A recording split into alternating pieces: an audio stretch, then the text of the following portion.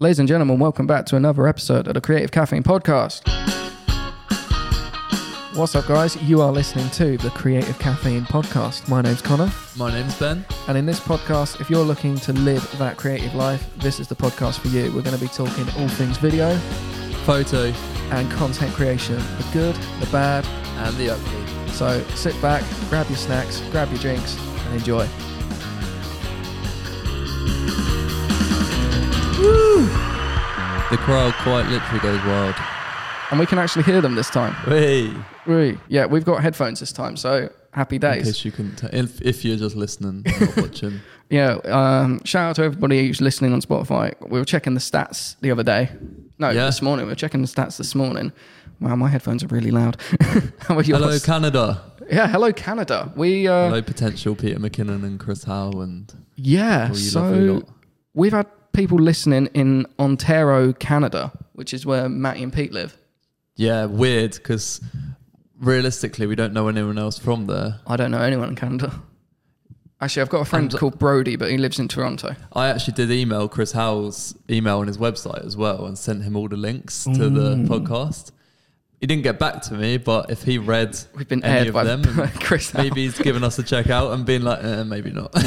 You never I'll know. avoid them. But shout out, let me get the Anchor app up. But so shout out to everyone who's been listening in Canada, the United States. We've been streamed in Florida and California. Wow. Complete opposite sides. Iceland, but I'm pretty sure that's you. The Icelandic boy over here. Yeah, Iceland boy. Ireland and Poland, but that could be Bart's from last week's episode. Yeah. You never know. Although Bart's not in Poland. Unless he's set a Polish. Has he got a Unless he's VPN? got a VPN for Poland, I don't know. He's come all the way to England. Yeah. Set his VPN to Poland. I don't know. What's Polish Netflix like? I don't know. I've never even thought to look. Does anyone know what Polish Netflix is? I'm going to actually have a look. Bart, drop us a DM.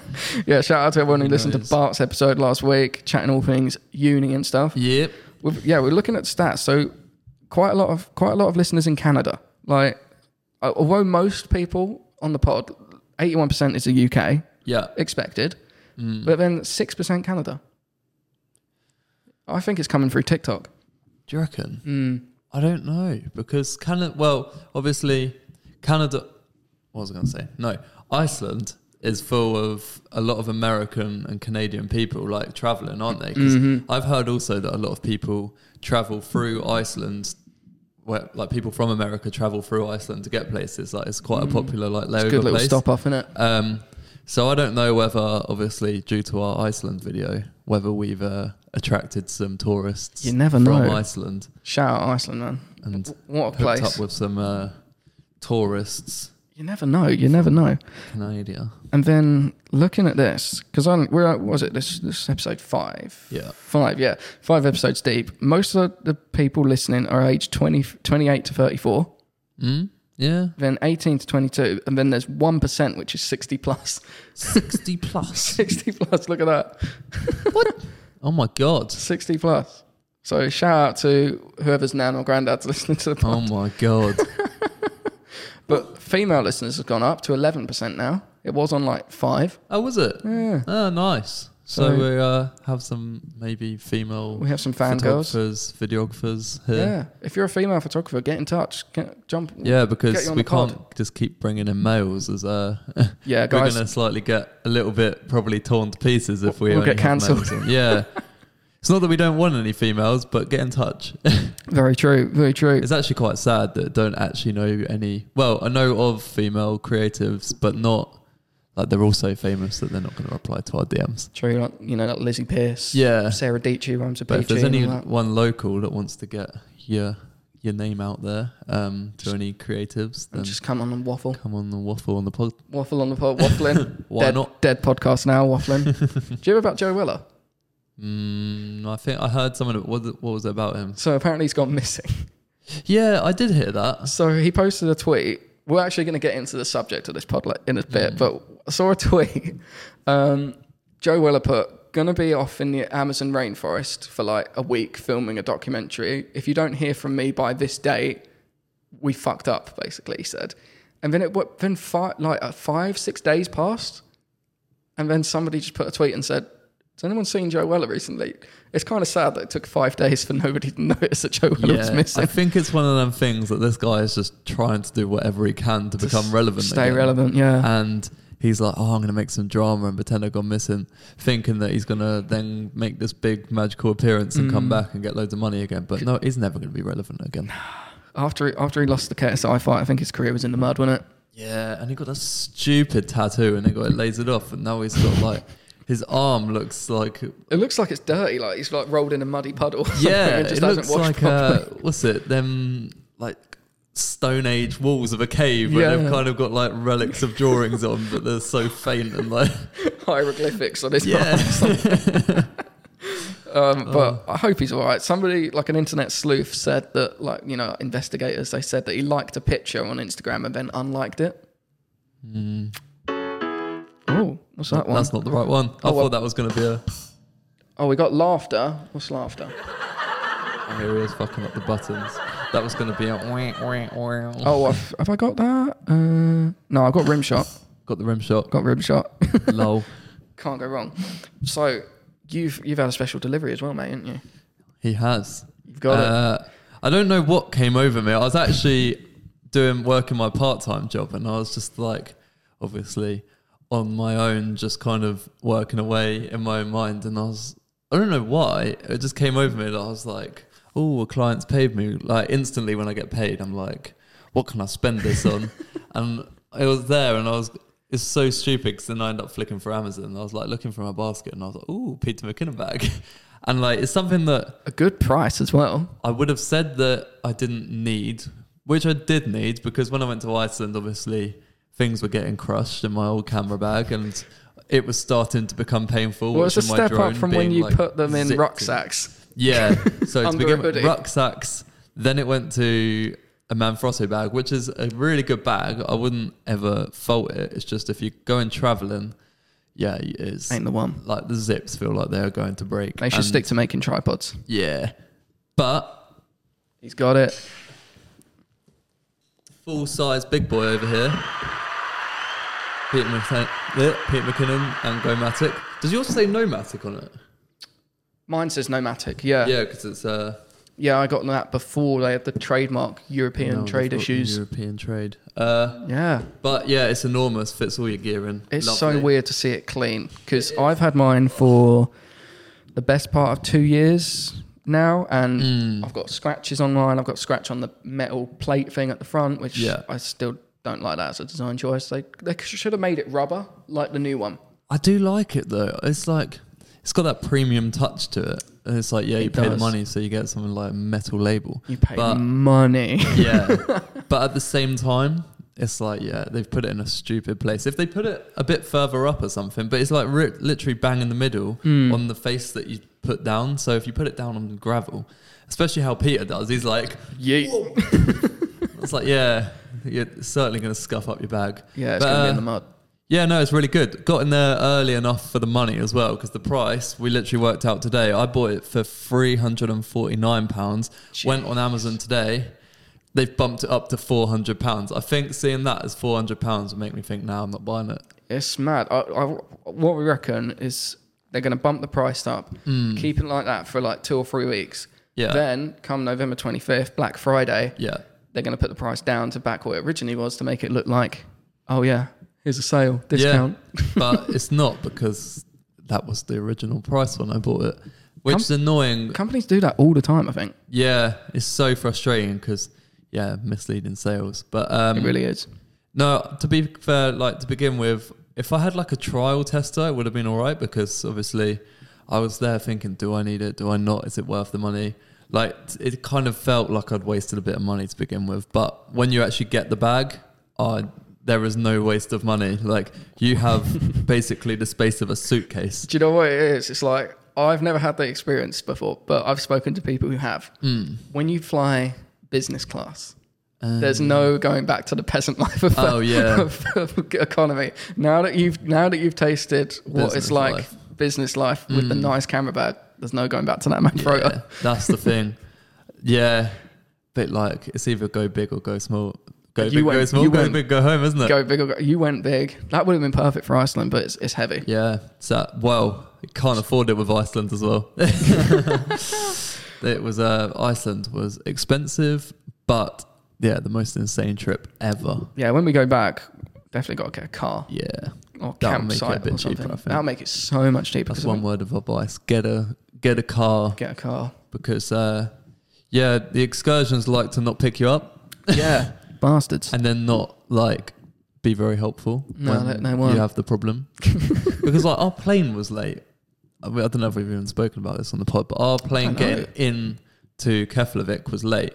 And then when we went up to the desk, we were like, well, how are we going to get to the Blue Lagoon? Luckily there was a transfer. Yeah, and luckily we didn't have pre-booked tickets for Blue Lagoon because we were like, well, how are we going to get there? And she was like, this was at 8:30 in the morning over there. She was like, no, there's no more cars all day.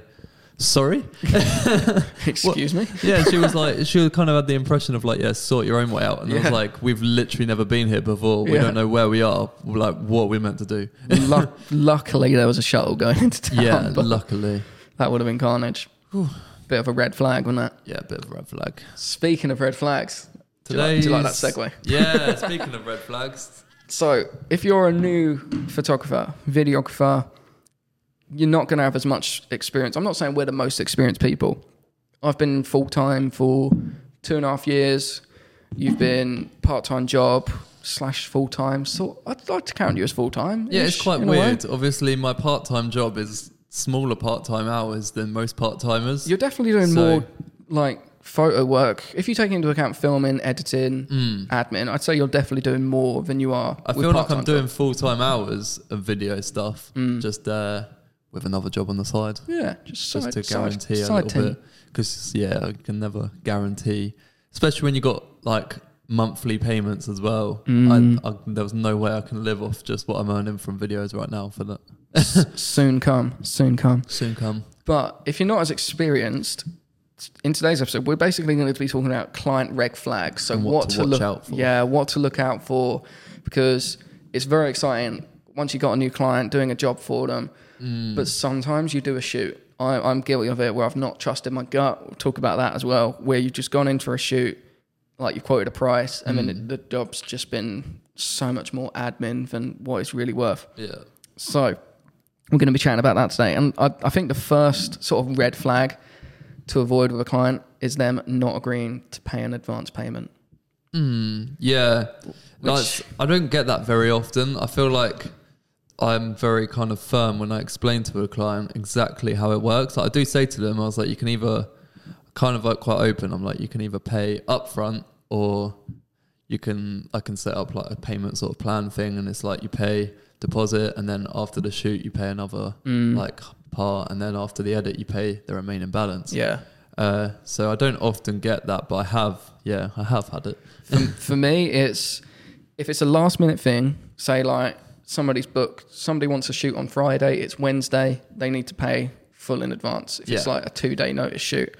But anything like longer than that, for me, it has to be 50% deposit. If a client, if you send off your contract, you send off and let them know, to secure the time and date of your booking, I require a 50% deposit up front with the balance due when the edit's done or something. Yeah. If they suddenly start getting flaky, sack it off.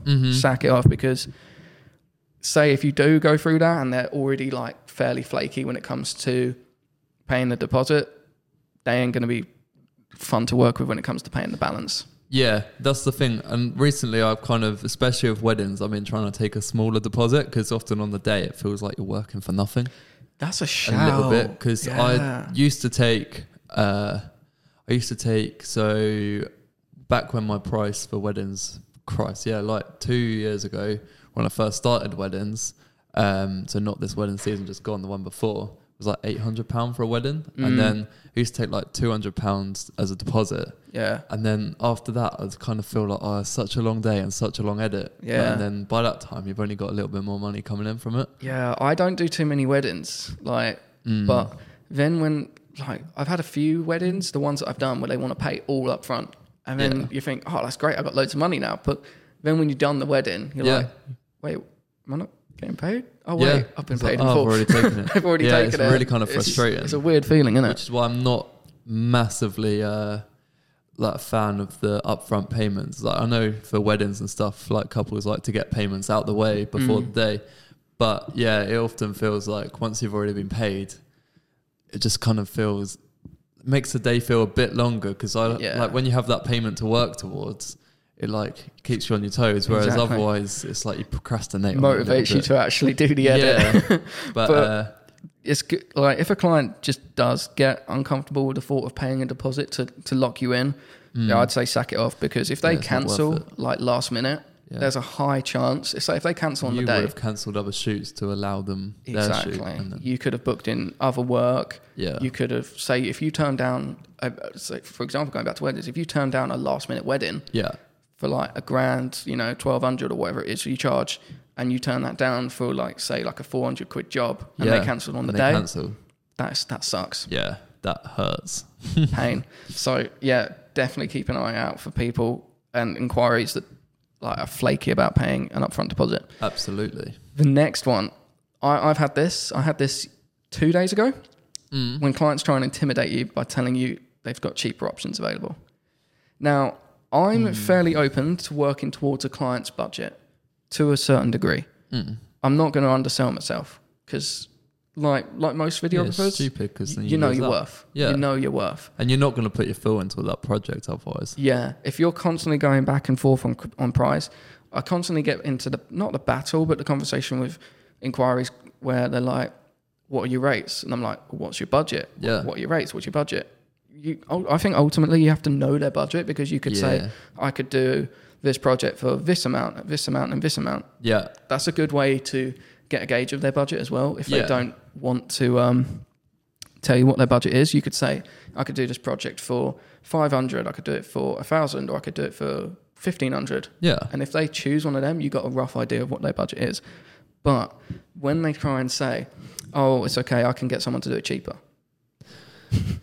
And they often always come back to you. It's like a weird cycle. So I'll give someone my price, and then so I'll give them the price, and then they're like, oh, well, maybe we'll go and have a think about it. Like, we've got a few cheaper options as well that we've spoken to.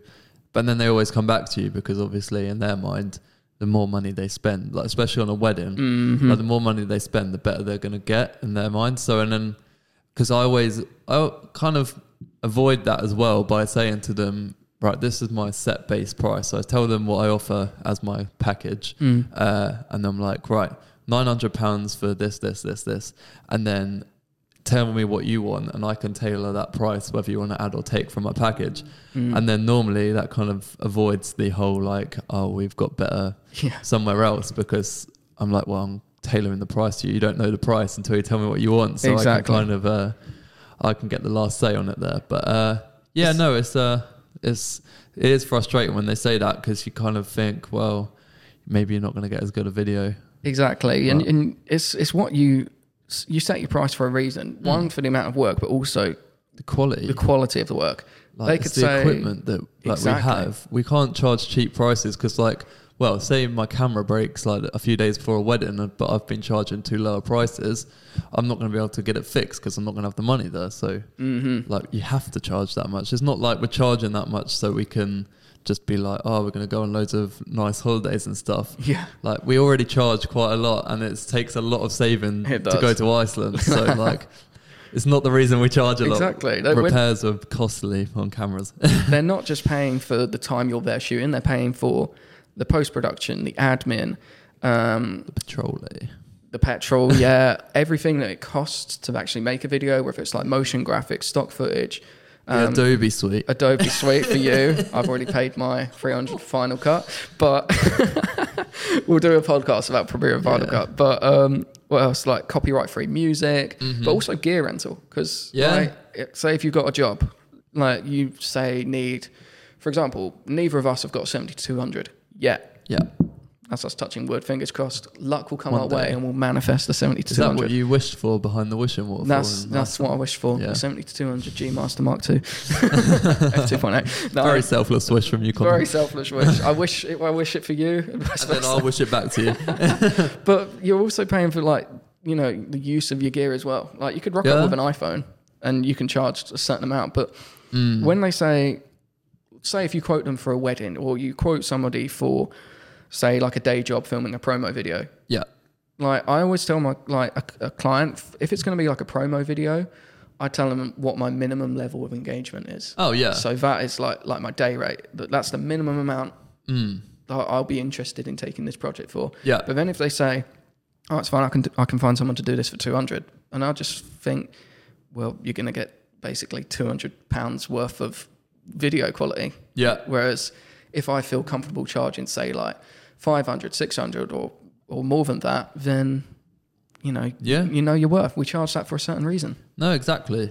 It's it's a strange one. You've obviously get asked about prices quite a lot, because to someone that doesn't really know much about video, I guess a lot of wedding couples think, you turn up on the day, you literally hoover up the day on your camera, like just point it at all the action. Press one button that says edit on the keyboard. And then it's almost like they think of it as in like iMovie or Movie Maker. It's like string your clips together, quick like motion graphic template, which quick. Yeah, the render time, that's not quick alone. So yeah, it's certainly not quick.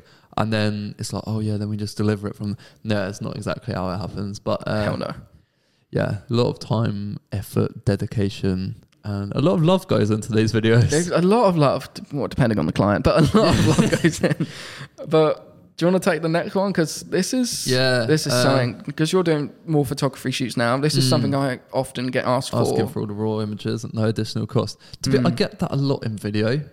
And there's nothing wrong with it in video, I don't think. With wedding suppliers, obviously, I kind of network with a lot of suppliers. Not that it's at no additional cost. They offer me money, but they're like, "Oh, if you've got any shots of me, can you send over the raws so I can like use it for Instagram and stuff?" And I always do say to them, I'm like, "Yeah, but they're in log and like they're big files." I've had that a few times. And so I say to them, you can have them, but like if you're happy with editing like S-Log 2, but at the same time, so they'll get it, and then I don't see it posted because they can't. Because they've given up. The amount of times it's happened to me. I'm not going to sit and color grade a load of footage and export each clip one by one just to send it off. No, I've had that. Like pay like lots of money because that takes a lot of time. It does. It does. Those render times. Yeah, whenever someone asks, say, if we go from the photo side, if someone sends me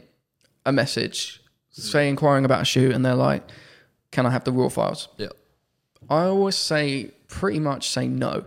Yeah. Because think of it like a canvas. At that stage of just the raw files, you've owned like a painting. You're only just prepping the canvas. Like you've not even started painting yet. Yeah. So it doesn't represent your work. Exactly. Like, raw files, unless you're like a very good photographer, they don't look great out of camera, do they? No, they don't look great. And they're big files. We're both rocking. You got Sony A7 III, A7 IV. They're pretty beefy raw files, aren't they? Oh yeah, I'll come away from like a 1 hour shoot with say like 400 photos, and that's like 64 gig. And I'm like, jeez, like imagine sending beefy raw files. Let's just have a quick shout out to the Ninja Atmos on top of my camera there. That is the definition of beefy files. That thing I recorded. So I did just the reception of a wedding on that. Jeez. So I recorded the whole wedding, but only used that for a few shots of the reception and the speeches.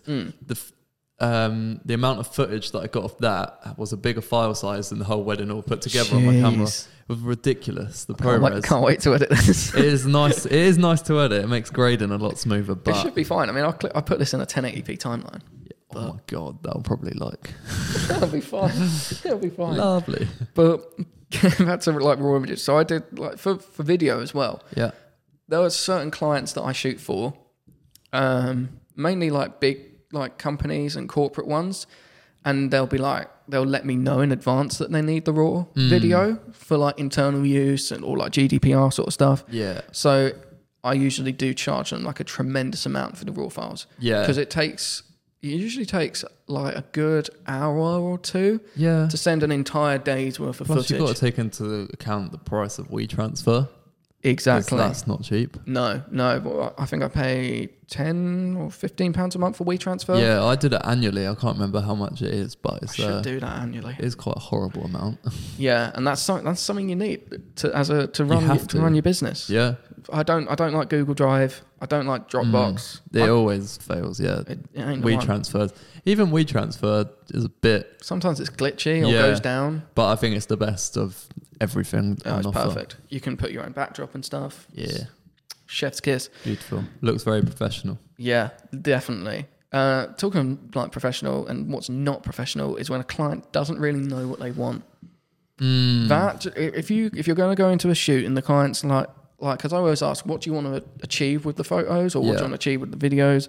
And if they're not sure, it's just going to not be fun when it comes to the edit or what shots you're going to capture. Particularly if, say, you're just talking to, say, like their marketing person, and the person who's doing the marketing, who's going to be posting the stuff, isn't actually there on site with you. You could go into that shoot, get some photos that you think are really good, but they're not what they were really looking for because they don't know. Yeah. That's just not going to be fun, and then it's a day wasted. I shoot to what I've been I make a brief, and then I obviously write the notes in the brief down. I can kind of get a bit of an image in my mind of what they're actually looking for. And I understand it with wedding videos because obviously no one's done that day before, and like they don't know a thing about videos. So I understand that they don't really know what they want, but if they can kind of tell me like main shots they want, or even send me any inspiration from other videos, like wedding videos, shot list. The sort of idea they're going for. Quite a lot of people are quite good. They're like, oh yeah, we like quite documentary style, nothing staged, and it's like that helps knowing that's so easy to shoot. Yeah, exactly. But can literally lean against the wall and just be like, yeah, no, exactly. But with a music video, some people, I was like, yeah, I can direct your music video for you if you want. I can like come up with a narrative or whatever and shoot that. But you've got to put something into it because at the end of the day, you're writing the song. The narrative's got to fit with the song. Let us know what the song's about. Is it about a girl? Is it about a boy? Is it about a certain situation? Come up with some sort of like narrative. And if they don't know whether they want, a narrative piece or just like a performance video. Exactly, because the band that I'm working with for this weekend shoot have been well helpful. They've literally told me what the song's about, what sort of ideas they like and stuff. And I can work around that easily. I can just say like, yeah, I'll get in that footage. I can get the footage that you're asking for and make it fit to the narrative of the song and edit it in that certain way, and that's fine. Whereas like, if you don't know what you're doing, you put all this time into editing it, and then there's some mega revision coming your way that's like, no, can you change it and reshoot this and reshoot that? Like, if the client doesn't know what they want, it ain't going to be fun for the revisions because they'll constantly be wanting changes. Yeah. Should we skip to that one? Yeah. What you put? Endless amounts of revisions. Yeah. And I don't get it often, but occasionally you get... Right, I'm going to explain this exactly how I see it. Story time with Beza. Right, so obviously, as I said, I explain my package to people, what they get for that price, and yeah, so obviously they know what they're getting for that price. So I tell them, and plus I also say to them like, my portfolio is on my website. Have a look through it. If like I'm your right videographer for your idea, if your they style still fits. Go ahead and book. Yeah, exactly. Then, obviously, they book, video gets shot, and then go into editing. I'll send them a video that I think is like pretty solid. And then they're like, no, can we have this person cut out? Can we have like this person put in? Like there's not enough of this person. And as at the end of the day, I've gone into this video. I don't know anybody there, obviously, before the day, especially like with weddings. Like I don't know any family members or anything. My main thing is I'm there to shoot the bride and the groom because it's their day. Like guests, I'll mingle around with the camera and I'll get what I can. But at the end of the day, I've never met any of the family before that day, so I don't really know who's who.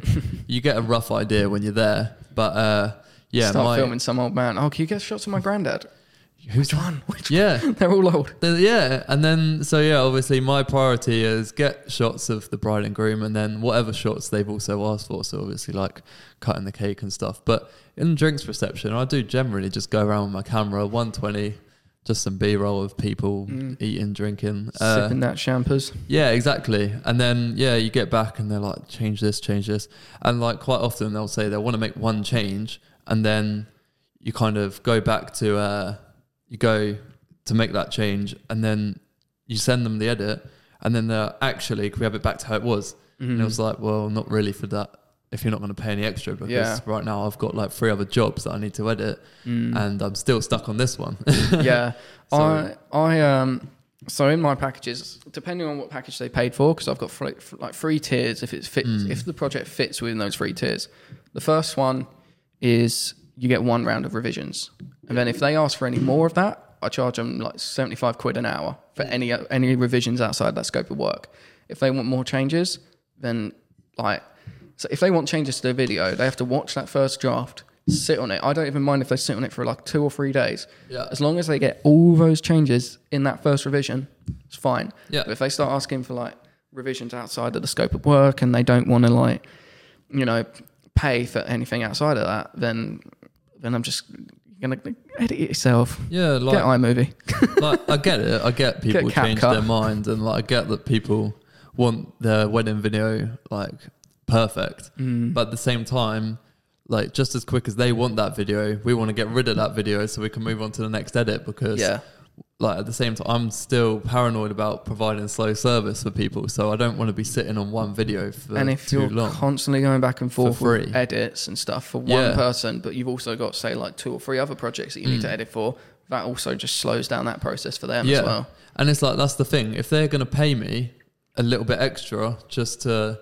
you know, spend longer on their projects to make their extra changes for longer, then that's fine, because I can say to this other people that they want their video as well afterwards, that are a bit further behind in the queue, like okay, well, worst comes to worst, I'll give you some money off this one, but it's no loss for me because I'm being paid to spend a bit longer on the video before. But that's a shout. It's I don't know, it's just quite frustrating.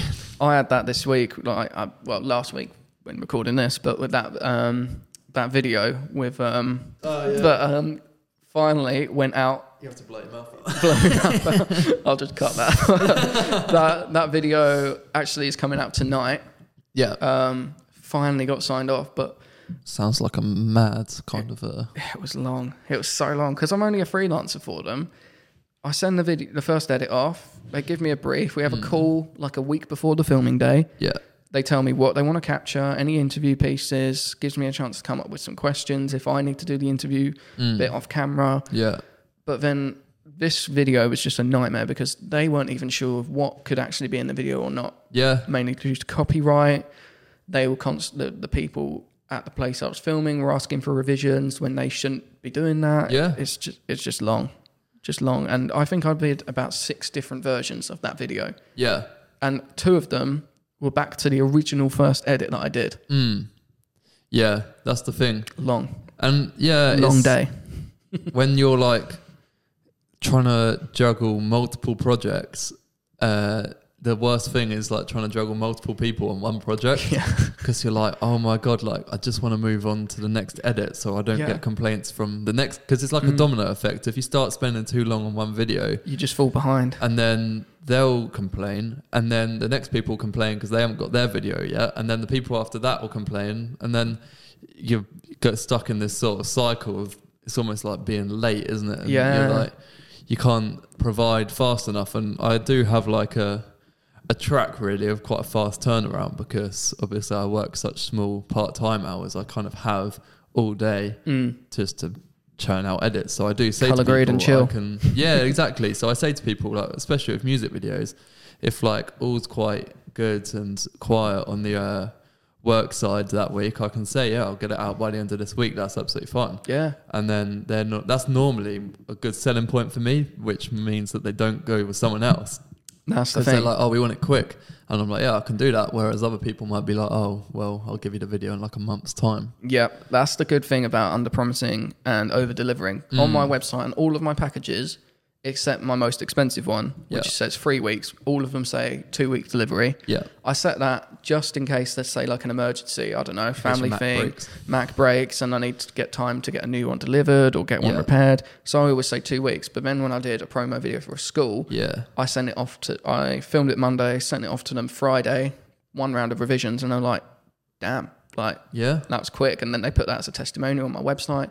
Yeah. And the only revision was they messed up on the child that couldn't be in it, like foster family or something that couldn't be seen. So They should have put a sticker on the back of the kit. That's what I usually say. It's like, oh yeah. When I go into schools and do promo videos, I'm like, give me a list of which children can't be in it, or just put a sticker on their back. Oh yeah. Or they say just film the back of their head or something. Yeah. And then they messed up, and that's the only. Can you not like blur them out? Could, but it doesn't look fun. Doesn't look the best. I had to do a video for a school, and they were like, "Oh, we really want all of this classroom like filmed." Yeah. This is like a brand new classroom.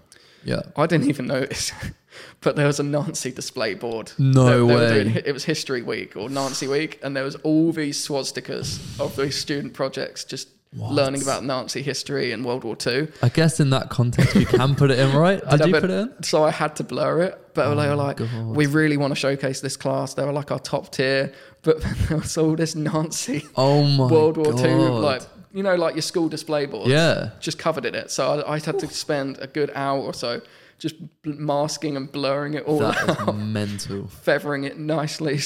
Oh my God. That was long. I did charge them extra for that because they Jesus. That took so much time. Yeah, I'm not surprised. But like, yeah, can you take that display down first? Yeah. You would have thought they would have thought that. If exactly. They don't. Well, I probably would have said to them, like, obviously, you know you've got this on your wall. Like, do you want this in your video? That's the thing. I didn't even pick up on it because they were so enthusiastic about, yes, this is our classroom. It's our newest one. It's just been done up. Hitler's. Everywhere. Word. That's crazy. What are they like making? It's just like World War II, like art and stuff. And then, yeah, propaganda sort of stuff. The next one, I get this a lot, mainly with, say, like, musicians and family photos. Now, as a musician myself, part-time, temporary, I need to gig more. Like sharing other photographers' work with you as a reference. Yeah. So now, some photographers hate Pinterest. I like going onto Pinterest and making a mood board. I like it. But some people don't, so we'll chat about it. I don't mind a photographer coming to the table with a Pinterest board. If they want like an autumn shoot and that's the vibes they want to go for, Autumnus, your new Shout word. Out to Bart for the inventing the word Autumnus. Shout out Bart, Autumnus. I'll comment that on your Instagram. But if they come to the table, they're like, oh, I want an autumn shoot. Here's some ideas I got in mind. I don't mind because, speaking of that last point, or the point before, they know what they want. Yeah. And that makes my life easier. But when I can see that it could be a problem, is when they see another photographer's work and they're like, I want it to be exactly like that. Yeah. I want it shot like this, the exact framing. That's where you're going to run into problems because every photographer's got their own style. Yeah. And I think if you're just basically going to rip off someone... If you want to copy them. If you want a carbon copy of someone else's work on Pinterest, you got to set your expectations a little bit lower, if you know what I mean. Yeah. I think Pinterest can work for certain things and not others. Exactly, yeah. Like obviously you've got like especially with like wedding photography and stuff, poses wise, it's really good. Exactly, yeah. Like obviously you can't have unique poses all the time. So if you want to find something like you've not done There's only a certain amount of places you can place your hands. Yeah, no, exactly. So it's perfect for that. But if you're trying to like, I don't know, find ideas for I don't know, like videos and stuff, you can't like carbon copy someone's music video or something because you can be original on that. Exactly, yeah. Like I don't mind going onto Pinterest and looking for like posing ideas. I'll sometimes I'll even screenshot them and then just like say like work through a few of them or even show the client. Because if you've got a nervous client, this is talking about photos. So if you've got a nervous client, they've never done a photo shoot before, but they want a photo shoot, then you can send them that and it puts them at ease. They know some poses, they know some shots, and they can, practice in the mirror or whatever, or get a vague idea of what they're going in for. That's when it becomes quite handy. And that's the thing, that's what I did as well with that last pumpkin patch shoot I did. Because obviously I've never done a pumpkin patch shoot before. No, nor have I. And then so it was niche, like a pregnancy pumpkin patch shoot. And then, the actual client went on Pinterest as well. So we both kind of combined our Pinterest ideas. And then there was some stuff that I'd like never seen before, never heard of, that we managed to make just out of like inspiration from Pinterest. Decent. Which, was win. I don't mind a bit of Pinterest, but just be careful if a client's like being pushy about it and saying, "Oh, I really, really want it to be shot exactly like this. I want these colours." That actually sounds exactly like it as well. I really, really want this. I want this now. Like that kid from fucking Willy Wonka. It's like, I want it now. That's why it becomes a pain in the ass. But then there's one actually that I haven't put on here that I've just thought of. We've got on here fast or slow replies to you and stuff. Yeah. But I think when they like setting boundaries, when they message you at like early hours of the morning or very, very late at night. I'm kind of out the loop on that because my time zone is so out. So early hours to me is probably someone's like lunchtime. He's on that midnight shift. Even though like obviously I've finished uni before most other people did, because I didn't do the last year, I'm still in that uni kind of in the uni time zone. So rushing a project in the morning before it's due. Yeah, it was like Dave yesterday. I woke up and then he messaged me about 2 hours before I woke up, I think, being like, "Oh, can you take me to my shoot at this time?" Because his car's broken down, sadly. That is like literally my worst nightmare. If I have shoots planned, I could actually feel his pain yesterday because I was like, that is the worst. Unless you live in the city. I felt so bad. Getting an Uber in Hitchin and Letchworth, where we live, we just doxed ourselves, but well, where we live, like, it's a nightmare getting an Uber at certain times of the day. But so yeah, I dropped Dave there, but his message to me in the morning, it was a good idea. No, good idea. It was a good job that the shoot was like later on in the afternoon, so I could actually be like, yeah, I will, because otherwise I wouldn't even have woken up. Yeah. And like, to me, I was like, yeah, that's early, but like for most people, it's like mid-morning. But there's quite a few of my clients that will message me at like 11:30 at night. Yeah. Granted, I may be up at that time, chilling, watching a film, catching up on YouTube. Business hours. But that's not my work hours. And now I am like the first year of being self-employed, just because I was like, I need to please every single client. I need to be available at all hours of the day. Can't afford to lose any work. So I was like hustling, reply instantly. If they were like, "Oh, can you change this this video, this cut this scene from it or cut this bit." If it was at 11 o'clock at night or something, I would reply instantly. I'm like, yeah, on it straight away. Send it over now. No, exactly. But now I am trying very hard to set boundaries. And sometimes now I just won't reply, especially if it's on like, say like 6 o'clock on a Friday. Yeah. You've had all week, all day to send me a message, whether it's changing a video, chasing photos, which I took the day before. Yeah. Or say wanting some sort of change in a video. You've had all day to reply. It's like 6 o'clock on a Friday. I'm in weekend zone. But then they ring. When they ring, and they ring twice. They ring twice and still don't get the hint that, no, we can catch up on this on a Monday. Yeah. That's a red flag. If they're messaging you late into the evening, it's harder, it's easier said than done. Don't reply. Don't reply, or just politely say, it's late in the evening now. Let's circle back to this in the morning or something. Yeah. And I'm in the same trap as you fell into in the first year as well.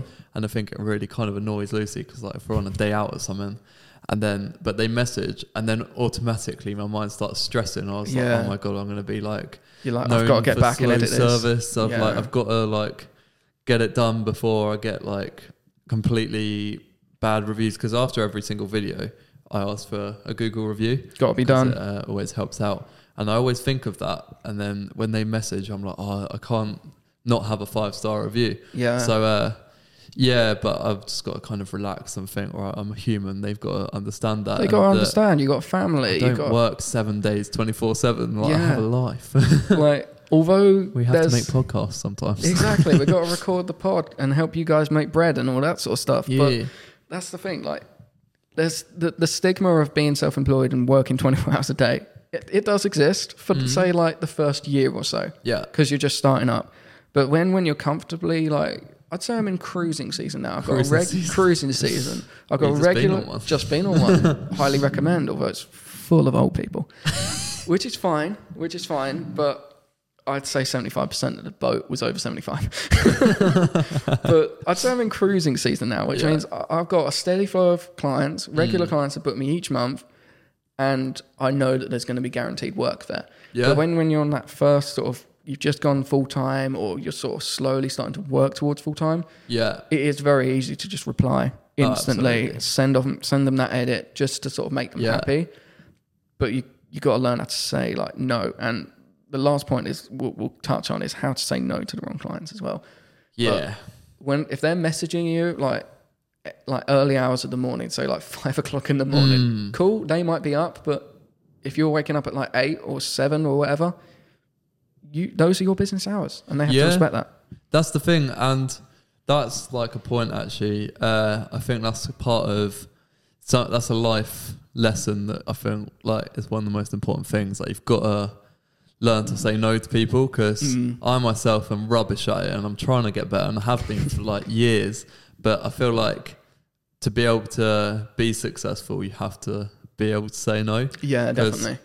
I just automatically stress that I'm just going to be like either not going to get more jobs from that person, or I'm going to get bad reviews from that person if I don't like do as they say. Yeah. And then I end up kind of thinking of myself as their slave almost. Yeah. Whereas actually like you're not, and you can say no to them. Exactly. Well, I used to have a few clients that I'd be out with the missus on the weekend. We'd be out somewhere, just having a day trip somewhere, and then they're sending like message after message, revisions, cut this, let's move that, move this to start.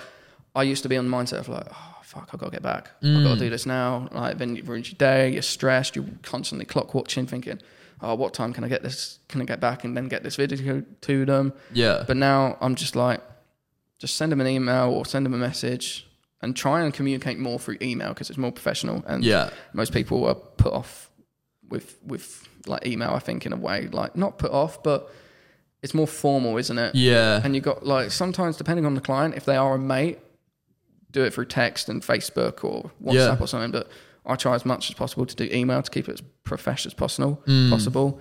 But learning how to say no and trusting your gut as well, I think. Yeah, and that really came in handy actually for me. I think it was in the lockdown, but when we were allowed to go out and do things, I was like rules are still pretty tight, and like I went to do this video in London, like shot it and everything. It was so weird. It was like this guy kind of, like the WeWorks.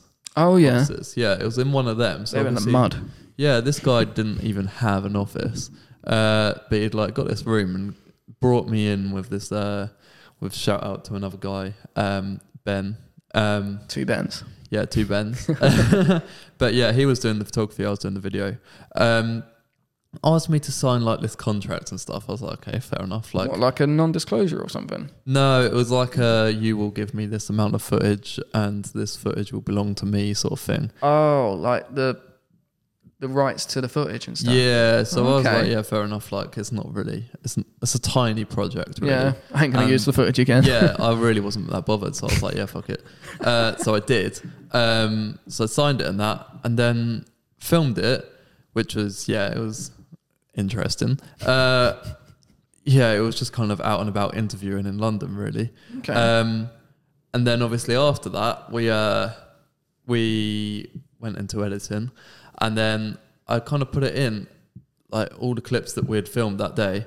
And then he came back and was like, actually, there's this guy with a very similar idea to my business idea on YouTube. Can we take some of his advert and put it into my advert as like a comparison? And I was like, no. One, that's like the most stupid thing. Like that's literally like me, I don't know, carbon copying one of your like any of your promo, and that's like nuts. That is a red flag. Yeah, that is a very red flag. And so I was like, yeah, you can't do that. Like, you probably don't even have this guy's permission. He was like, yeah, no, I've DM'd him.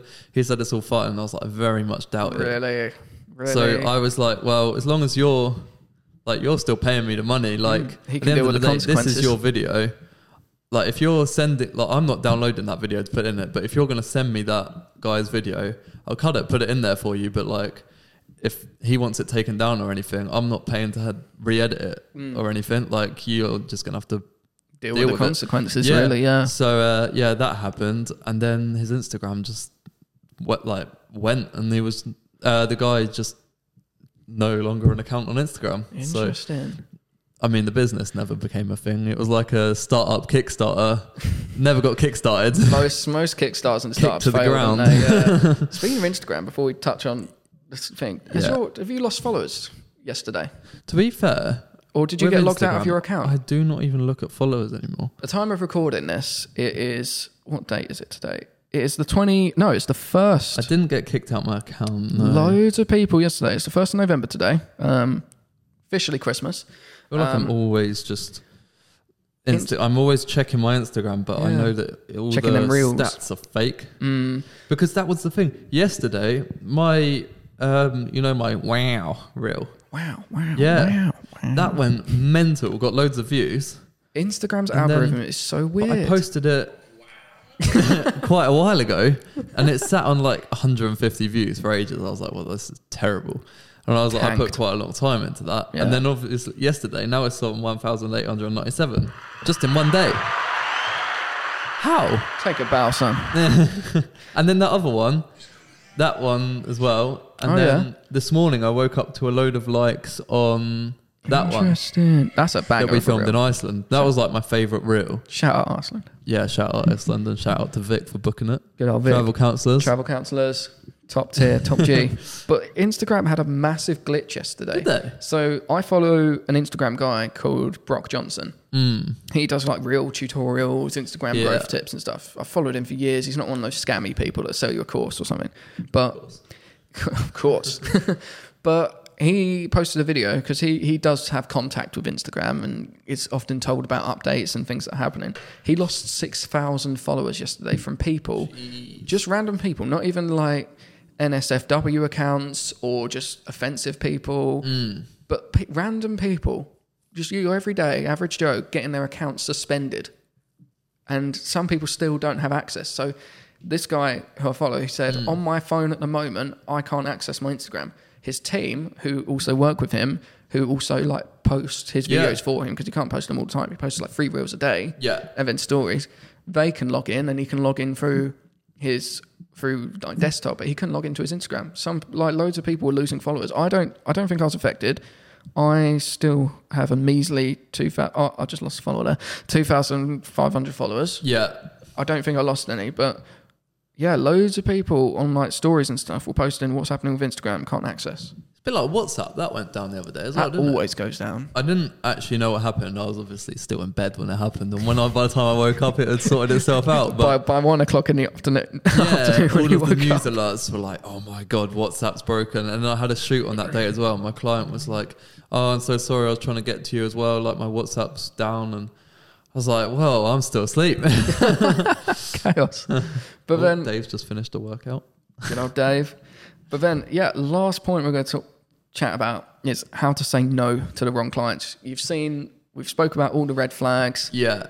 Take them on board and learn to trust your gut. I've turned down, I'd say, about 4 jobs this year where I feel like it's just going to be a lot of work. This client doesn't really know what they want. They're a bit flaky. So I've just said, I think the best advice is be straightforward. Yeah. And let them know that this project ain't for me. Yeah. Or, I think someone else is suited better, and refer them to someone else. No, absolutely, because otherwise, like, you've got to think about it for your sake as well. Even though the video is for them, you're putting that video on your Instagram, on your website. It's your time, your energy. And, like, you don't want to be showing off someone that you're not exactly very happy with. So if it's a project that, one, you're not invested in fully, then you're not going to produce quality. So. Nah. Literally. I had that with a client once. I was doing a live video. I think I told you about that. I was like, they didn't tell the studio that they needed to record vocals and stuff. And this client was definitely sort of a little bit unhinged. I'm not going to name names. I doubt he's listening to this. We still haven't finished the project. Oh, really? I've still got the Final Cut library on my hard drive. Haven't heard from him in like 3 months. Shot it and basically done the edit. I just don't have the audio. Wow.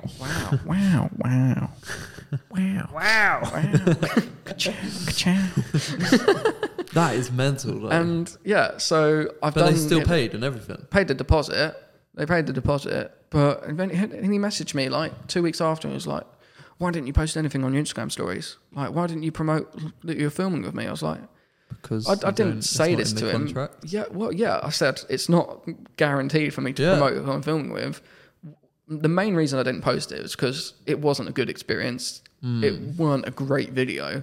But so I just said, I do like maybe 2 or 3 shoots a day, and I might just post one. So I was like, I don't always post what I'm working on. Plus, I'm always really bad at that. Especially with weddings, like Capturing couples BTS of have weddings. to notice. Yeah. No, not notice. They have to understand that you have socials as well, and that's for promoting yourself on. So for a good certain amount of filming a wedding, set the tripod up.